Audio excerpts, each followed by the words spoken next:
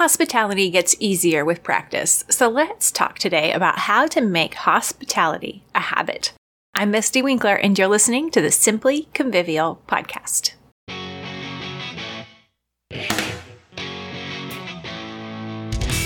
So we know that our home is for hospitality, but still it seems so hard.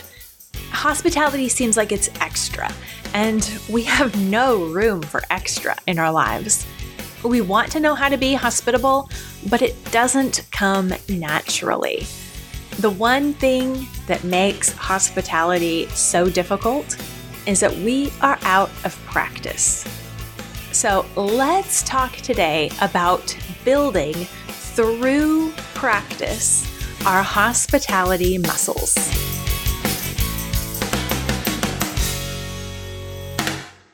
Being hospitable includes, but is so much more than having people over for dinner.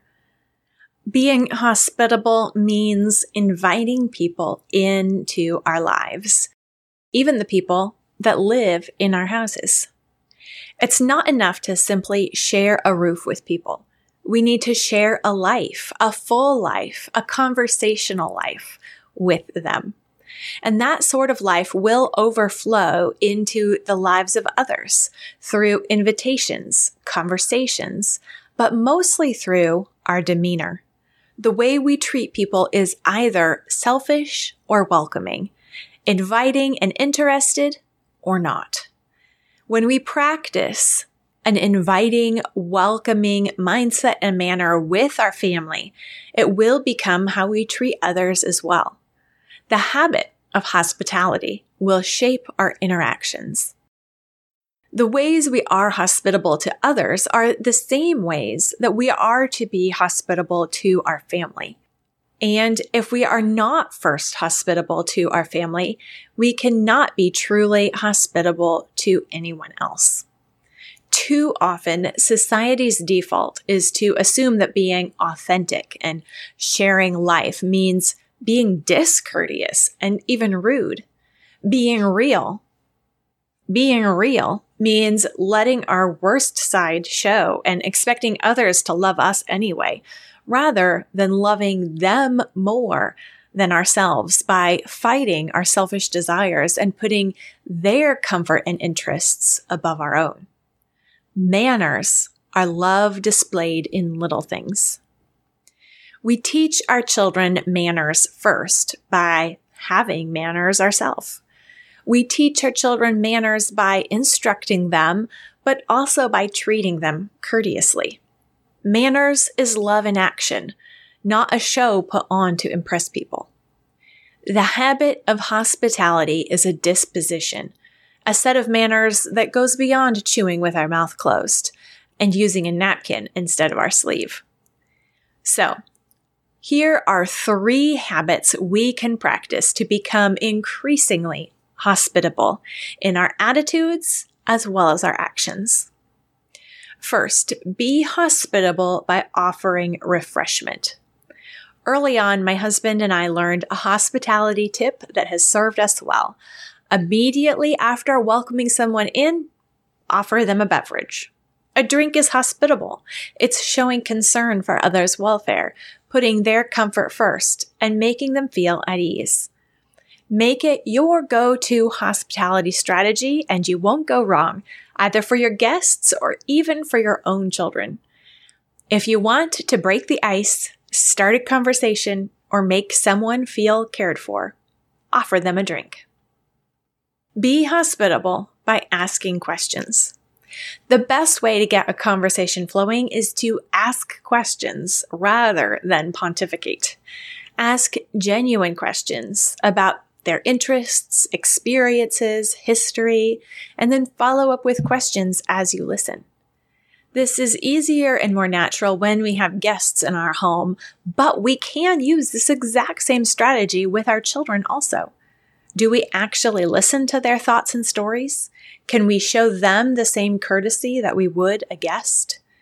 Let's show courtesy and express loving kindness to those that we do love most, and not only to those that we know the least. If we want someone to feel loved, we will ask them questions and listen receptively. Third, be hospitable by being prepared. A friend walks in and we say, "Make yourself at home." What does that mean? Does it mean belch at the table and toss your trash on the floor? No. Letting our children do so is not letting them be themselves. It's letting them be little beasts rather than little humans. Letting our children make themselves at home, though, is respecting them as people and not treating them like pets or projects. It means keeping our homes as places where people can make themselves at home. Is there food in the cupboard, supplies for creativity, spaces for conversation? Is there room for people around the table? Is there room for people on the couch?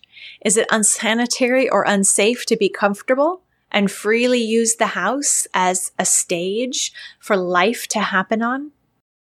Lived-in homes are not pristine showcases, nor should they be. A guest or a child should not be afraid to disturb the perfection by being there. Homes should be ready tools for real use. Let that standard, rather than the magazine spreads or Instagram photos, be your guide. Can people, family or not, feel at home here? All right, I have one bonus tip for you. Smile.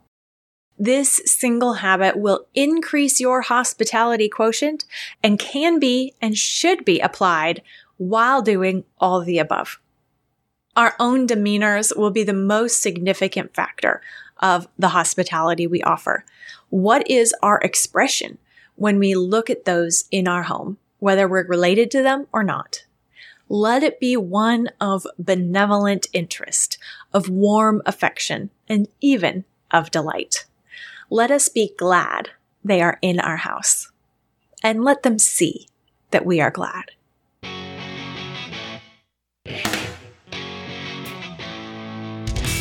And that's it for this episode of the Simply Convivial podcast.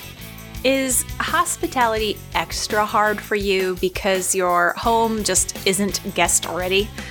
Before you can invite people in, do you have a lot to do to get the house presentable? We don't have to wait for our homes to be perfect to share life with our extended community, but we do need to have clean bathrooms and clear places for them to sit. If you need help getting basic, working home routines in place, then Sweep and Smile is for you. Sweep and Smile is a 6-week course inside Simply Convivial continuing education that will help you figure out and implement your own minimum viable cleaning routines. We're going to be working through it as a community with extra support and accountability in April. So join as a member and get your home in working order with us with Sweep and Smile in April. And while you're at it, repent, rejoice, repeat.